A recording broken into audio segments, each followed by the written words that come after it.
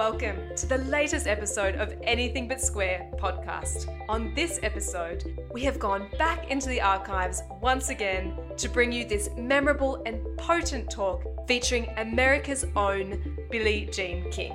Billie Jean King is a former world number one professional tennis player, and she joined us in this conversation to talk about the important role volunteers play in community sport and share her experiences in sport, leadership, and gender equality. We hope you enjoy. Billie's joining us today. So I'd like you to all be upstanding because we've asked the 39-time Grand Slam winner, the winner of the Battle of the Sexes, the woman who created the WTA in 1974. Her and her wife are now co-owners of the Major Baseball League Dodgers team, and they have a foundation named after them, and in fact, even stadia in New York City. So it's a real privilege for us to welcome Billie Jean here today for a brief and informal chat about some of her experiences, both in sport, in leadership, and in certainly the impact that she's had. Good morning. So great to meet you. Yeah. Great to see you. Thank you. Yes. Come on.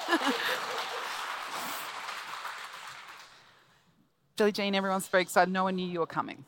I'm excited to meet you too. I looked at your bio and I'm like, it looks like you've lived like 10 lifetimes. Let's not have a bio competition because you will Thank you kick for my helping ass. cancer. Oh my gosh. Do you know Dr. Susan Love? Well, you guys are in the same.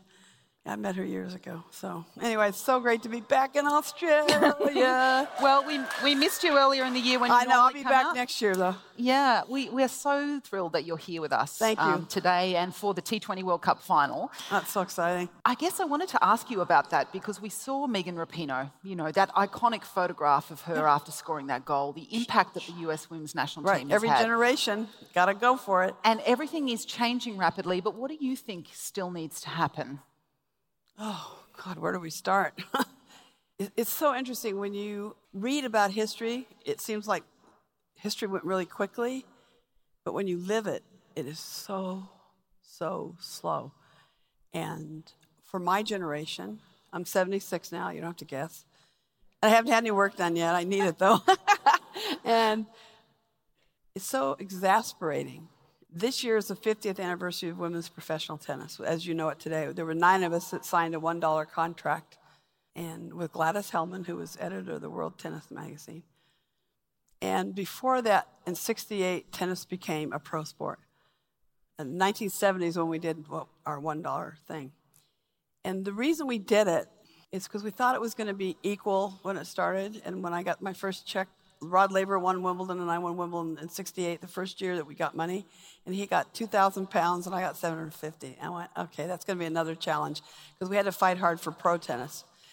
So what happened, and my former husband told me this would happen, I did not believe him, is that they will get rid of your tournament. The men will not want you to be involved. Like, oh, no, they're my friends. I love them. We play tennis. We go to dinner. No, they'll never do that. He said, Billie, the old boy network will not, they can't stand it if you receive anything. And he was right. And that was really disappointing. It was a really tough time from '68 to '70. So 9 of us players, and 2 of them are Australian, which you need to know. They put their whole career on the line. That's Judy Tegart Dalton, who still plays, I guess, goes out. She's 82. She's our oldest member of the 9 of us. And the other one is Carrie Melville Reed. So it's Judy Tegart Dalton and Carrie Melville Reed, and you can look them up. But they, when we did that $1, and we have a photo with us holding up, they got suspended by the Australian LTA that moment when they saw that photo.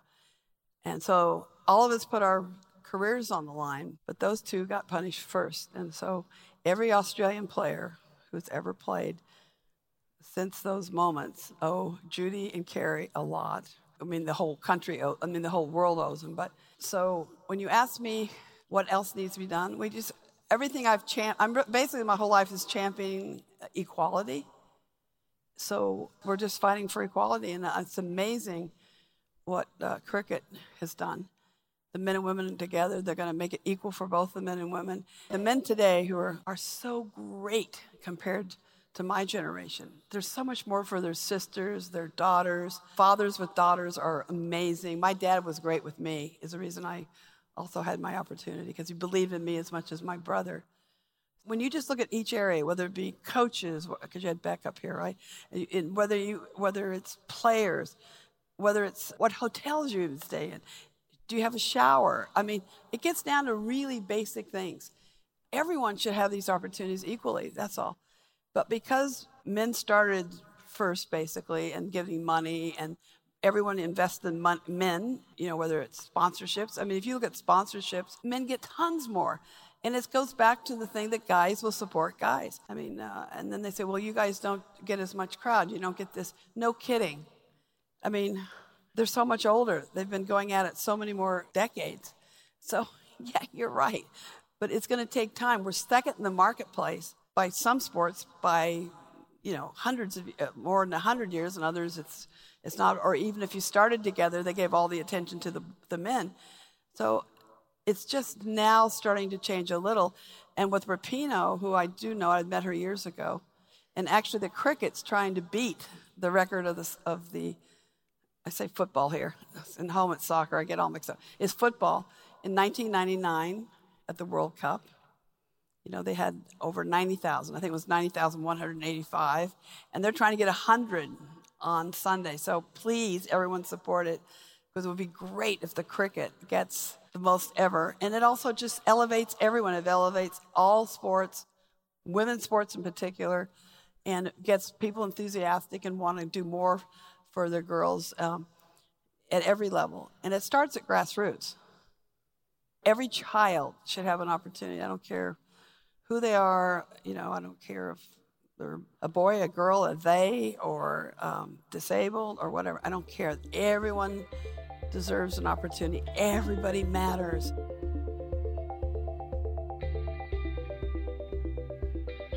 And there's nothing like sports to understand, trust your body. Girls aren't taught to trust our bodies. We learn to trust our bodies like boys have. It's normal for them. Oh, of course I do. Well, it should be normal for us. So when you can trust your body, it gives you an inner strength as well. How many of you are in sports? You are also mentally and emotionally stronger. There's nothing like it. And it teaches you to be self-reliant and to believe in yourself. Because girls are taught to be perfect, boys are taught to be brave. Girls, we're never going to be perfect, so just throw it out. And boys don't always be brave. You have a right to feel and to be vulnerable. I mean, it's just not right for either gender. And I grew up with a younger brother, and he was a Major League Baseball player, which means nothing to you guys, but it is huge in America. Every boy grows up thinking if he can be a Major League Baseball player. And Randy did it. Randall James Moffat. Moffat's my birth name. When I first came to Australia in 1964, I was a Moffat, yeah. I got married the next year. And now I'm with Ilana Kloss, who was a great tennis player herself, #1 in the world in doubles in South Africa. How did you discover as a young girl about how your body was capable of being fast and strong and agile? How did you discover tennis? Well, this is where men make a huge difference to their girls. When I was born in 1943, it was unheard of most of the time for parents to really encourage their girls to be in sports. First of all, my mother said my brother and I just moved a lot before she had us. And the third word we both learned was ball. Mommy, ball, daddy, ball, ball, ball. Drove them crazy. So and my dad was a basketball player and track and field guy, and I loved basketball as my first love. I grew up in all team sports. Everybody goes, oh, you play tennis. I go, you don't get it. I played, basketball, baseball, softball, volleyball. I love team sports, and then got into tennis because somebody asked me, do you want to play in 5th grade? And I said, what's tennis? I got lucky. You never know how another person's going to touch your life or how they're going to touch your life. And Susan Williams is one of those people. Every day I think about, what if Susan hadn't asked me to play tennis? How my life had been? Because I've had an amazing life. I'm one of the lucky ones. And I want everyone to have that opportunity. Now that you're not an elite tennis player, what do you do for sport and recreation? I'm lucky if I get to the gym. I work all the time trying to help equality. Everything I do is equality. We have a Billie Jean King enterprise, which is for-profit, and a non-profit Billie Jean King leadership initiative. And everything, I just champion equality. That's my life since I was 13. When I was 13, I had an epiphany. I was 2 years into tennis, and I started daydreaming about tennis. And in those days, it was very amateur and very small, so you kind of have to put that hat on. And I started daydreaming that everyone who played wore white shoes, white socks, white clothes, played with white balls in those days, and everybody who played was white. And at 13, I said, where's everybody else? Where's everybody else? And what I was thinking about, which I didn't realize as a 13-year-old, was inclusion. And so I promised myself that day, when I had that day, I was daydreaming and thinking, and vision equals reality. So, and I knew I was lucky that I had tennis, because I knew that you got to go to Wimbledon. It's not just in the U.S. So I was like, oh, wow. And in now I'd say I knew I had a platform. But I knew as a girl it would be harder. But I'm also a white girl, which just helps. But that was my life, that equality is what I just said, I want everybody to have this equal, just chance and opportunity, equal rights. Everyone deserves to have equal rights under the law. I didn't say under the law in those days, but I was thinking everyone deserves the same. So that's why I'm sitting here today, really. Everything for me was probably off the court. I didn't really concentrate on the court. If I just been a tennis player and concentrated on the court, I don't know how good I could have been. But that's not. You're right. Not, it was only 39 Grand Slams. Well, yeah. No, but you have to decide what's important. And the quality off the court and on. But we have a platform in sports. And that's what's so fantastic. We have something that, that very few people have. And it's really important to be kind and good, be inclusive, to help others.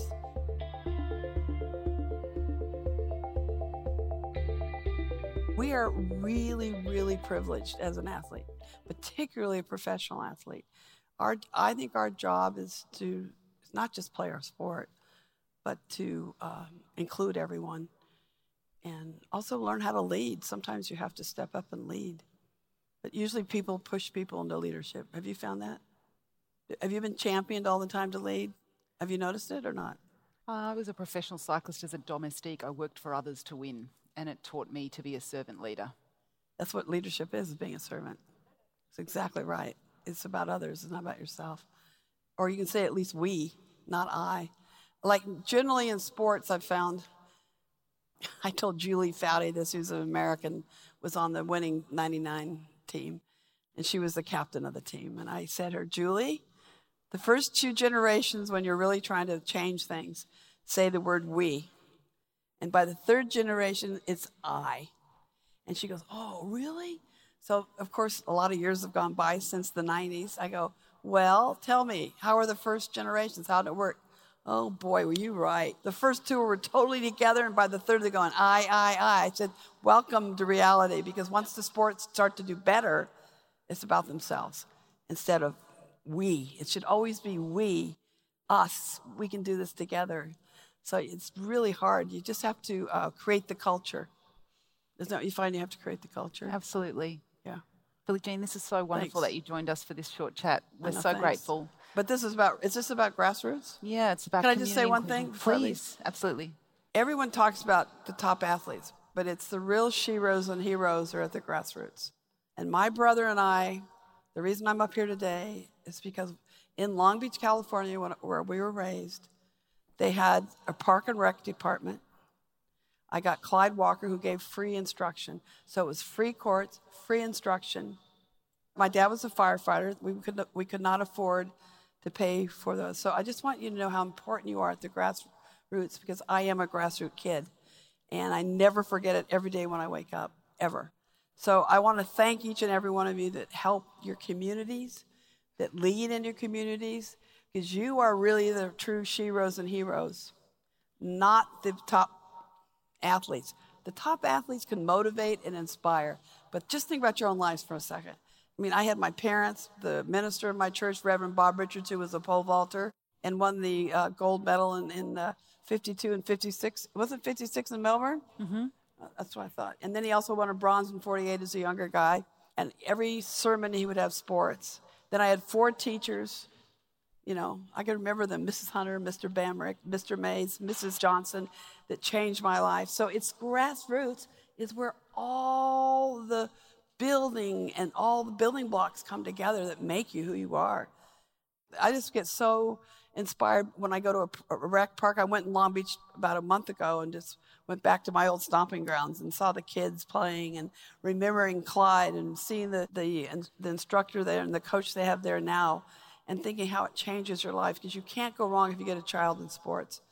Unless they're taught they have to win, forget that. My parents never asked my brother and me if we'd won. Not once did they ask us, did we win? Don't ask your kid if they won. How was your day? Okay, they'll tell you. My poor parents had to listen to my brother and me. I lost. Well, did you try your best? Well, of course I tried my best. My dad used to say, it's enough. My mom was great. Your dad's right. So anyway, just know how important each and every one of you are, okay? Because I just want to thank you.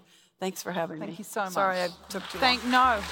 Thank you. All right. Thanks a lot, Bridie. See you later. For all you do. Awesome. New episodes of Anything But Square are released every Wednesday, and we encourage you to subscribe to the podcast and sign up to our newsletter at fedsquare.com. Take care, and we'll see you next Wednesday.